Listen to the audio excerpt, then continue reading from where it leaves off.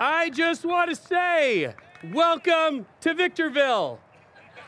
This is a typical Sunday morning in February in Victorville. We have been transported there this morning. I am so glad to see you. So glad to see you guys online. Thanks for joining us. And can we do this? Can we thank our production team, our worship team, Steve up here hosting with all the technical things. They're doing such a great job in the middle of a lot of crazy. But hey, you're here in the breeze and you're crazy, so it's all good. We're all just a bunch of nuts together, so it's all working out. So I'm so glad you came today. It just makes my heart happy to see people who say, you know what? Rain, well, I wouldn't say rain or shine, but wind or no wind, we're going to be out here, and we just want to keep loving the Lord, joining together as his people. And I have some updates for you kind of about that in just a second. But you join us as we're continuing a series in the book of John called Beckon, the idea of when Jesus invites people close. If you have a Bible, you can make your way to John chapter 3. If you have your phone, you can open up our app, and on that, go to resources, and then you'll see sermon notes with today's date of February the 14th. Happy Valentine's Day to you. And it would just make sense that we would talk about the love of God on Valentine's. So we're going to get there in just a minute. Let me give you a couple updates we're real excited about. And guys, what we'll do, Jim, as far as even my video, if it's not going to work, no problem. I'll skip over that, and then we'll just keep tracking with slides, okay? Take a look at this slide. This last week in my midweek video, we were able to share with some great work from Jared Mantanya, working with a lot of things with our Helps Fund, and Mindy Sames in our comm department, came up with basically aligning a page on our website that's all about resources and ways that we want to minister to you and the people in your world. It's just called Trinity Cares, and it's got, if you look here at the very bottom of the front page, right at the bottom, it says Need Help, and there's an orange button that says Resources. If you click on that, you just get an array of the different things we have in motion and places and things that we will begin to add to that. Of if you need help, this is a real easy way to access that and find out what's available. And it's just been exciting in this season. We have a blood drive coming up in March. Our food pantry is kind of back in motion on Thursdays again, among other ways that we're just trying to help meet needs in our church family and in our community. If there's someone in your relational world that needs help, pass that on to them. Tell them, just go to Trinity, go to my church's website at the bottom of the first page. It says Need Help, Resources. Click on that, and you'll see some things that are available. So we want to make that available to you, our church family, and available to our community. Another thing I wanted you to know, we are working on a plan for creating the option to begin meeting indoors again. It is a few weeks too late. I'm agreeing with you.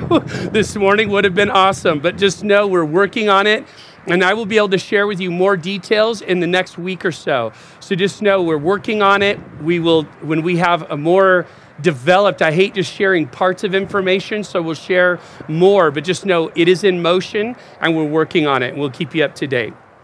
Today, what we do is we pick up, last week we were talking about Jesus' conversation with a religious leader named Nicodemus. And we talked a lot about some things that Jesus was just confounded by. Nicodemus, the things I'm alluding to are things you should know. They're things from the former covenant, from the 39 books and what we call our Old Testament. And in it, I'm just alluding to things that are there and present. Just connect the dots. The idea of being born again, the idea of being born from above, the idea of being born of water and of the Spirit. And so in that conversation, we're going to pick up the end of the conversation today. And in doing so, on the heels of that conversation, we're going to see the most well-known and famous verse in all the Bible, and I think for great reason. It is great that we know John 3:16. But what we're going to talk about is, in order to understand really the breadth of what John 3:16 is about, we have to look at a very obscure passage from the book of Numbers. So here's our now what statement today. Express gratitude for God's love and light that reached you when you were still condemned. Express gratitude for God's love and light that reached you when you were still condemned. Number one in your notes, Jesus' death on the cross provides life for those who believe in him. Jesus' death on the cross provides life for those who believe in him. We're in John chapter 3, beginning in verse 14. It says, just as Moses lifted up the snake in the wilderness, so the Son of Man must be lifted up, that everyone who believes may have eternal life in him. So let's pick up the conversation. Let's think about where we left off. Jesus is having this conversation with a guy named Nicodemus. Nicodemus is really struggling to understand what Jesus is talking about, and he's connecting dots back to the former covenant about the idea of being born anew, born afresh. And what we talked about is the real challenge for Nicodemus was really, I don't even know so much the idea that he couldn't connect the theology. It was connecting what he had put his trust in. But Jesus, you don't understand. I deserve to be in the kingdom because I'm a Jew. I deserve to be in the kingdom because I'm at the top of the religious pecking order. I'm a Pharisee in the Sanhedrin. I belong there. You're telling me all of that doesn't count and I have to start over? I think that's the emotion he was expressing. I can't get my heart around that idea. It's not so much my head. I don't want to believe this. That's everything I've been putting my faith in. You're telling me won't count to get into the kingdom. And Jesus is saying, you're exactly right. In your notes, Nicodemus's recurring question to Jesus was, how can this be? When what he should have been asking was, how can I be born again? He didn't need to keep wondering about all the mechanisms of spiritual rebirth. He just needed to ask the question, what do I need to do with this? How do I respond appropriately? So continuing in this conversation, we pick up what Jesus says directly after describing himself. We looked at it last week. He describes himself as the Son of Man, a reference to Daniel chapter 7, coming with authority. Coming with the one who really does own, who does give leadership to the kingdom. It's his kingdom. And then, so he continues by what we just read, making a very strange comparison. Just as the snake, so the Son of Man. What? What on God's green earth is he talking about? That reference would be lost on many of us, but remember who he's talking to, and we'll make a big deal about this in a couple weeks. He's talking to someone who knows the Torah, the first 5 books of our Bible, backwards and forwards. He knows the book of Numbers by heart, and he knows exactly what Jesus is referring to. Let me catch the rest of us up. From Numbers chapter 21, verse 4, this is what he's referring to. They, the people of Israel, traveled from Mount Hor along the route to the Red Sea to go around Edom. That was the whole point. They were going around Edom because of the threat of warfare. But the people grew impatient on the way. They spoke against God and against Moses and said, "Why have you brought us up out of Egypt to die in the wilderness? There is no bread, there is no water, and we detest this miserable food." They were receiving manna, and they're just like, this is garbage, we're over it. Then the Lord sent venomous snakes among them. They bit the people, and many Israelites died. Don't just read over that. Jesus sent snakes as a mechanism of judgment. They bit people, and people died. The people came to Moses and said, "We sinned when we spoke against the Lord and against you. Pray that Yahweh will take the snakes away from us." So Moses prayed for the people. The Lord said to Moses, "Make a snake and put it on a pole. Anyone who is bitten can look at it and live." So Moses made a bronze snake and put it on a pole. Then when anyone was bitten by a snake and looked at the bronze snake, they lived. What? That seems a little bit, what? This is crazy. What are we even talking about? When I taught this passage, I had the privilege of speaking on this passage to our high school students about 3 years ago. This is the picture I used the day that I was talking to them. I'm not going to use it today, but I just wanted you to know. That's what I shared with them. This is the Numbers 21 passage, a weird and disturbing and even idolatrous sounding passage. It doesn't sound like anything that you would expect to find in your Bible related to, and God said, make an idol. But that's what we just read. So let's break it down. Let's look at a few things. Number one, first of all, you need to know, this is the third time God has sent judgment among a grumbling group of people in the book of Numbers. The people marched all the way up to the edge of the promised land. God said, go get it. They said, no, thank you. And as a result, God kept bringing things of judgment, not just even because of their lack of faith, but because of their grumbling attitude. They were just over it. These judgments were all handed down because they refused to listen to God and refused to listen to his leader named Moses. Look in your notes. It's significant to stop and think that grumbling was the basis for God's judgment of his people, and to realize that his warnings against grumbling continue for us today. Look at a couple references from 1 Corinthians 10, speaking directly of this account.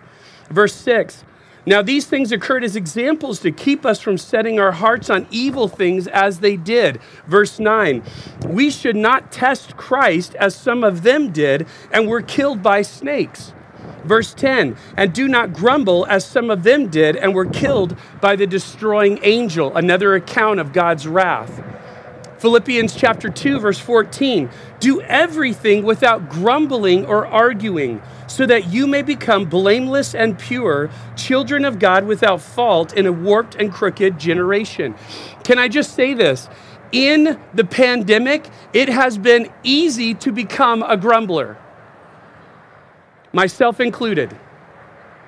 It is hard to not develop a bad attitude and to see the world through the lens of everyone is limiting me, everyone's out to make my life more difficult. I'm just so over it.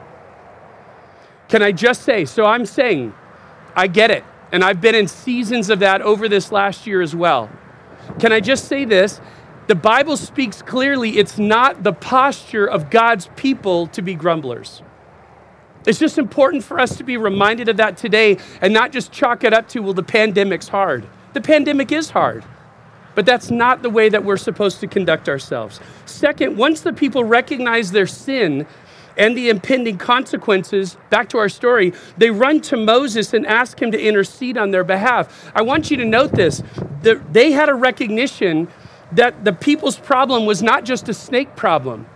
Moses, tell God to stop sending snakes. They recognize, Moses, we've sinned. Moses, we have transgressed against Yahweh and against you, his leader. We have failed. Ask God to forgive us. And that's important that they understood they had a sin problem. Third, God instructs Moses to do something so odd for us when we read it in light of all the things that God has said in his word forbidding idols. He directs Moses to make an idol and to instruct the people to look upon it, and when they look, they're healed. That's the kind of stuff that pagan nations were doing. If we build this idol and if we bow down, something good's gonna happen to us. It seems so disconnected and so incongruous with everything else we know in the Old Testament. But I want you to hear this quote. This comes from Wiersbe. He says, in the camp of Israel, the solution to, quote, the serpent problem was not in killing the serpents or making medicine or pretending they were not there or passing anti-serpent laws or climbing the pole. None of these things were the way. Watch. The answer was in looking by faith at the uplifted serpent. My point is this. This seems to go against so many commands that God gives in so many other places. And I will tell you, and looking over the Old Testament, I can't give you another example of a time when God does something like this. But I do want you to note this. When God says to Moses, put a snake up on a pole, the people look on it, notice what he doesn't say. Don't make an idol and start worshiping it or sacrificing to it. He just says, look upon it. Look upon it, and in faith. When you get bit by a venomous snake and you've watched your friends and family members die from the same thing, I'm telling you, I'm running after some kind of anti-venom. I'm running to a doctor. I'm trying to do anything to save myself. Looking at a serpent on a pole doesn't sound like a great way to medicate that problem. It was an issue of faith. God says, I'm going to ask you to do something really different. But the response I'm looking for from people is faith and trust. Because the last time I checked, looking at a bronze serpent on a pole doesn't save anyone from anything. But in this case, it did because God said it would. I have a hunch I know that God could have chosen any method at all, both to judge his people and to heal them, right? There's no need he had to use snakes. And there's surely no need he had to use a snake on a pole for them to look at. So he could have done it in a myriad of different ways.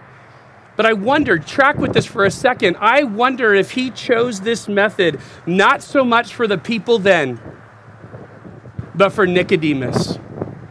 Literally thousands of years later, sitting with Jesus at night and talking about things that he could not have a frame of reference for, just so Jesus could say, just like the snake, so it will be with the Son of Man. When I am raised up and people would look on me, not in some sort of religious hoop jumping, but look on me in faith, they will be healed of their sin and granted life, not just life to keep living, but eternal life. Nicodemus would have been familiar with the idea of the concept of someone, especially the suffering servant, being lifted up from Isaiah 52. See, my servant will act wisely. He'll be raised and lifted up and highly exalted. Jesus was appealing to things that Nicodemus knew, and he was connecting dots for him. And by the way, just a tangential point, I've done my homework. I know that this symbol doesn't come from this story. It comes from a Greek god named Asclepius, but it screams like it could have come from the book of Numbers, from this account in chapter 21. Because what does this communicate? This is a universal sign for medical healing. So fascinating to me of what we're looking at. You see, Jesus uses this narrative from Numbers 21, known to Nicodemus, to forecast that the serpent on the pole would be reimagined as himself on the cross. He is absolutely making that connection. And look at the way that Jesus connects this dot for Nicodemus and for us, that everyone who believes may have eternal life in him. We're going to see that idea throughout our time today, the need to faith. The need to believe, right? To have this idea of trust and confidence in who Jesus is. We're going to see the need to do that. And it's not the first time we've been introduced to it. All the way back in John 1, all the way back in December when we were teaching through the first 18 verses, we saw this mega theme back then. John 1:11, he came to that which was his own, but his own did not receive him. Yet to all who did receive him, watch, to all who faithed, to all who believed in his name, he gave the right to become the children of God. Number 2 in your notes, love was the motivation that moved God to send his son to save condemned people. Love was the motivation that moved God to send his son to save condemned people. Verses that you know, John 3:16, for God so loved the world that he gave his one and only son, that whoever believes in him shall not perish, but have eternal life. For God did not send his son into the world to condemn the world, but to save the world, to rescue the world through him. Whoever believes in him is not condemned, but whoever does not believe, watch, stands condemned already, because they've not believed in the name of God's one and only Son. This is the most recognizable scripture reference on the planet because of signs like these that you've been to sporting events or you've watched on TV, and I would say for good reason. In 26 words, this verse encapsulates the gospel like nothing else in all of Scripture. And it does it so well. That's why it was so fun. I know that we didn't have the words available when we were singing, but if you could just listen to the band today, sing these words, for God so loved the world. That's such a great thing to keep recounting and keep singing. And this verse contains the greatest promise of all, that if we would look to Jesus in faith, believing in what he accomplished, we would not perish but have eternal life. It's important to note the speaker often we have said, and often we have in our Bibles kind of a, quote, red letter edition, so what parts include kind of the words of Jesus. I think that's good to know. I don't think it makes the other words less important. It's all Scripture. But nonetheless, if you look in your Bible, you'll note we've typically ascribed John 3:16, Jesus said, "For God so loved." But when you look in your Bible, you'll note it's not red. This is the writer of the book. This is John. And we've said it before, John will often give commentary throughout this gospel, where the narrative will be there. He's recounting the conversation with Nicodemus and Jesus, and then he'll pull away and say, let me fill in some blanks for you. And it's in that context that we find John 3:16. This powerful gospel truth about why the Son's arrival showed us both the love of the Father as well as meeting the most very basic need that we have of being saved from being condemned. I want you to note this. Note the fact of what we've just done. Jesus is saying to Nicodemus, just as the snake was raised, so the Son of Man will be raised, and those who look on him in faith will be saved. He's making this connection, John is, where he's saying, for God so loved the world in this same way. Catch the connection. Jesus is the anti-venom to a world who's been snake bit with sin. That connection is there, and it's meant to be there. I really appreciate Sherry Blakey had this sign made for me this week. And this is the sign, right, that you see everywhere. It's awesome. I love that this sign is at all kinds of games. But I want you to think this is really what should go on the backside. Right? Jesus is the anti-venom. And I know that doesn't make sense if you don't understand what's gone on just before it. But we do now. We do know the narrative from Numbers 21. We do know that there is this connection that Jesus is making. And the interesting thing is that connection has been there all along in the simple English word, so. So. For God so loved the world. This English word is translated from a Greek word, hautos. And hautos simply means this, in this way, referring to what precedes or follows. Hautos means it's a comparison word. In the same way that this is, so is this. Now, we have generally read John 3:16, for God so loved the world, with the intensity idea of so. And he did. So love the world. We're going to talk about the kind of love God has for the world in just a moment. But I don't think that this word is intended to talk about the intensity of God's love as much as it's meant to talk about the comparison of God's love. In the same way that God loved snake-bitten Israelites in the desert who were bound on death, so in the same way, God loved the world. A world that stood condemned because of the reality of sin. The comparison is the concept. In the same way, look in your notes. So now when you think about the greatest promise communicated in the Bible, know that it's a reference to a snake-bit world who desperately needs what God's amazing love provided. His Son's substitutionary atoning death for us, for our sin. Note the specific kind of love that God has. He has this agape love. We've talked about that word a lot lately. It's this selfless, not expecting anything in return, willing the good of another at the expense of myself kind of love. By the way, that's the kind of love that your Valentine needs. I know that Valentine's Day is a whole lot about romantic love, but the reality is God loves us with a love that loved us when we were condemned, that loved us when we were sinful, that loved us not when we loved him back, but loved us as is. That's the amazing kind of love. And when it comes to God's love for you, I don't know anyone who says it better than C.S. Lewis. Listen to this quote. He, God, creates the universe, already foreseeing the buzzing cloud of flies about the cross. the flayed back pressed against the uneven stake, the nails driven through the mesial nerves, the repeated torture of back and arms as it is time after time for breath's sake hitched up.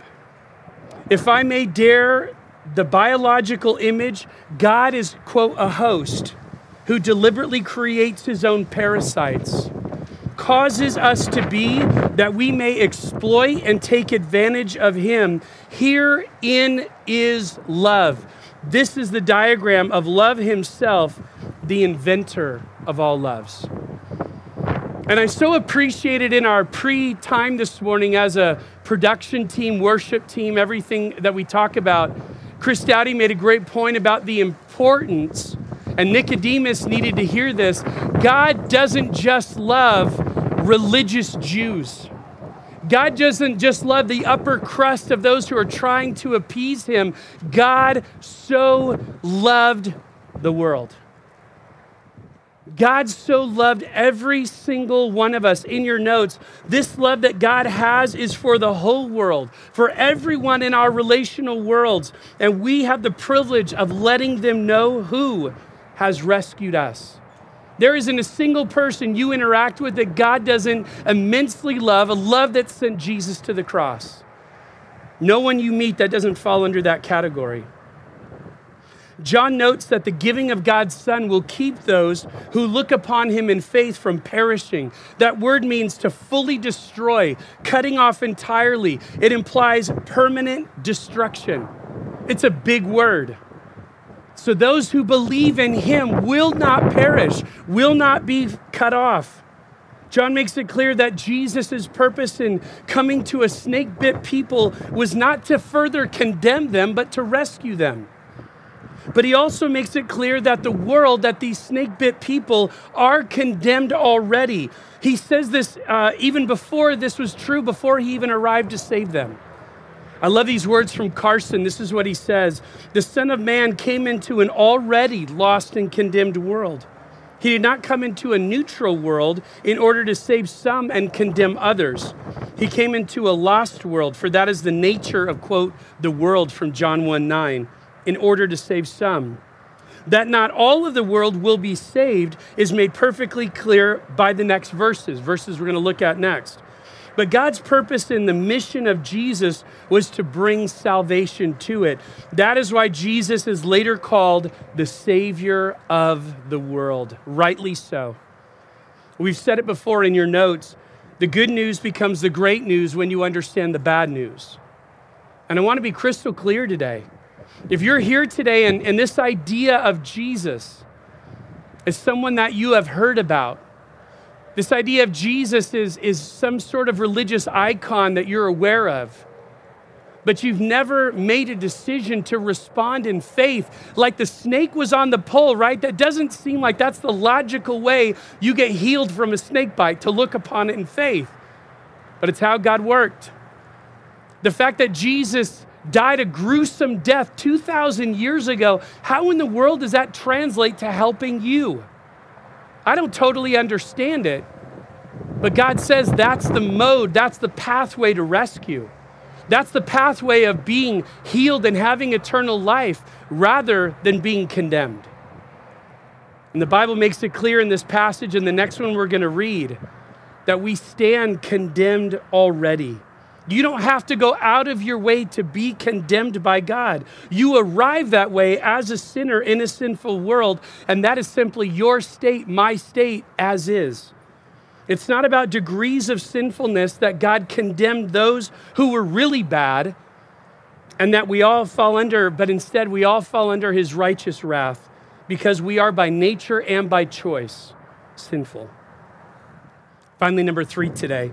In order to respond to Jesus, we must be willing to step into the light of his truth. In order to respond to Jesus, we must be willing to step into the light of his truth. Chapter 3, verse 19. This is the verdict. Light has come into the world, but people love darkness instead of light because their deeds were evil. Everyone who does evil hates the light and will not come into the light for fear that their deeds will be exposed. But whoever lives by the truth comes into the light so that it may be seen plainly that what they have done has been done in the sight of God. This last part of our passage today is extremely crucial for clarifying and understanding what Nicodemus should have been asking. Rather than continue to ask, how can this be? It keeps coming back to, if there's a verdict, that means there needs to be a response. There's truth. There's this sense of there has been a statement made. Now we need to deal. John writes that this verdict has been given. It's the Greek word from which we get our English word crisis. Crisis.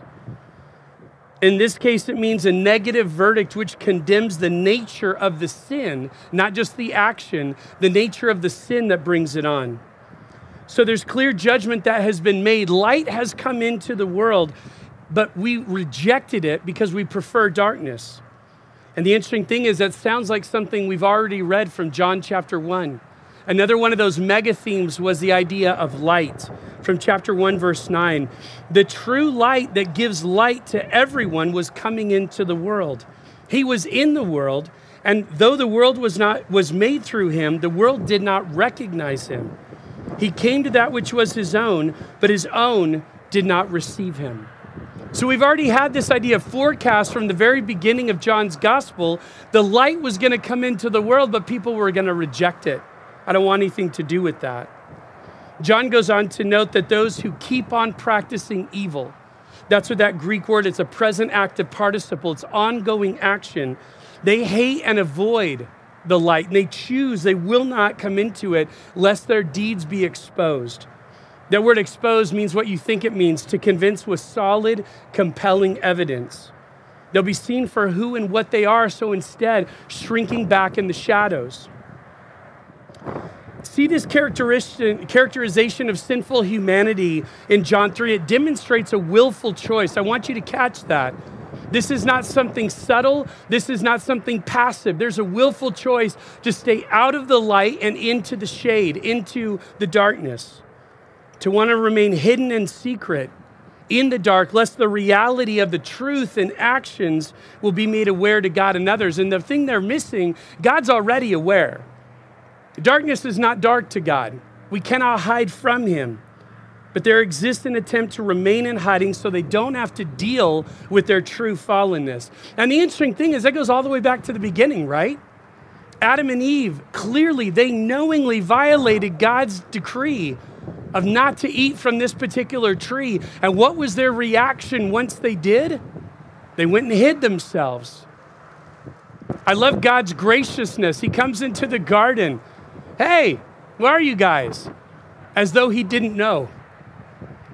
But that's their reaction then. And the interesting thing is that's been our natural go-to ever since. We hide in shame. We hide in fear. And we don't want to have to deal with the reality. But I want you to watch this. The one who lives by the truth, for the one who has set aside pride and shame and is willing to admit their sin and sinful actions, they come into the light and they're seen for who they are. I love this comment by Merrill Tenney, and this is what he said. I want you to catch this because so many times we give the wrong impression, or people get the wrong impression that people who are following Jesus are somehow better. We're not better at all. All we've done is say, I recognize the truth of my sinfulness. I'm going to stop trying to hide, and I'm simply going to walk into the light. I'm going to deal with reality. Tenney puts it this way: the difference between the believer and the unbeliever does not lie in the guilt or innocence of either. It lies in the different attitudes they take towards the light. The unbeliever shrinks from the light because it exposes his sin. The believer willingly comes into the light so that his real motives may be revealed. Catch that today.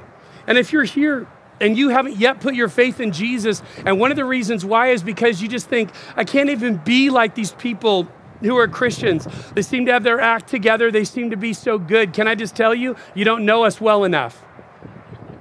It's not true. But secondly, the idea is if you are standing back saying, I'm not good enough for God, no one is. No one started with that sense of, God, now I'm acceptable to you because of all these things I've done and how together my life is. None of us came to Jesus that way. That's the only difference, is the ability to say, I walk into the light, I recognize my shame, I recognize my guilt, and I'm done hiding. I present myself to God the way God already knows I am. And that is the difference maker. That's what John 3 is teaching us. For those who practice the truth and come into the light, they understand that their actions will be seen by God for what they are. And because they know that they were previously, watch this, they know they were previously condemned.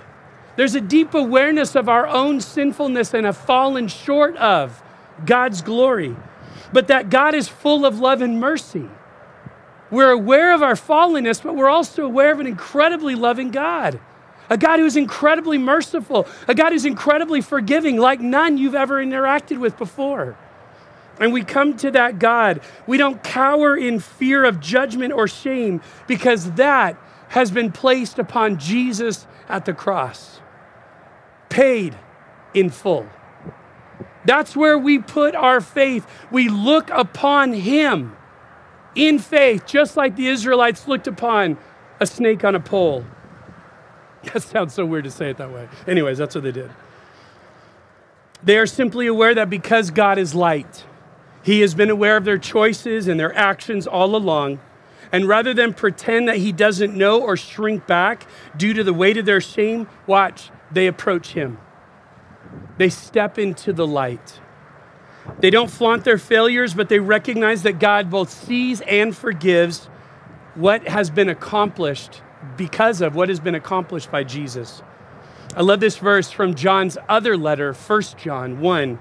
If we claim to be without sin, we deceive ourselves, and the truth is not in us. We can't live in that false, fake world. But if we confess our sins, he is faithful, he is just, and will forgive us our sins and purify us from all unrighteousness. Watch this. Those condemned by the venom of sin that runs through their blood need only look to Jesus for healing and life, eternal life. That is where it's found. Rather than through efforts to save oneself like ethnic privilege and religiosity like Nicodemus had tried. So this week, our takeaway, what we do with this, there's so many great ways we can do this all week long. Express gratitude for God's love and light that reached you while you were still condemned. Let me pray. Father God, on this blustery day in February, this Valentine's Day, we've gathered together both online and online to rally around the incredibly great news of the gospel. The fact that you no longer hold people's sins against them because of what you accomplished at the cross through Jesus. And we read it from the book of John. We read of Jesus making this comparison.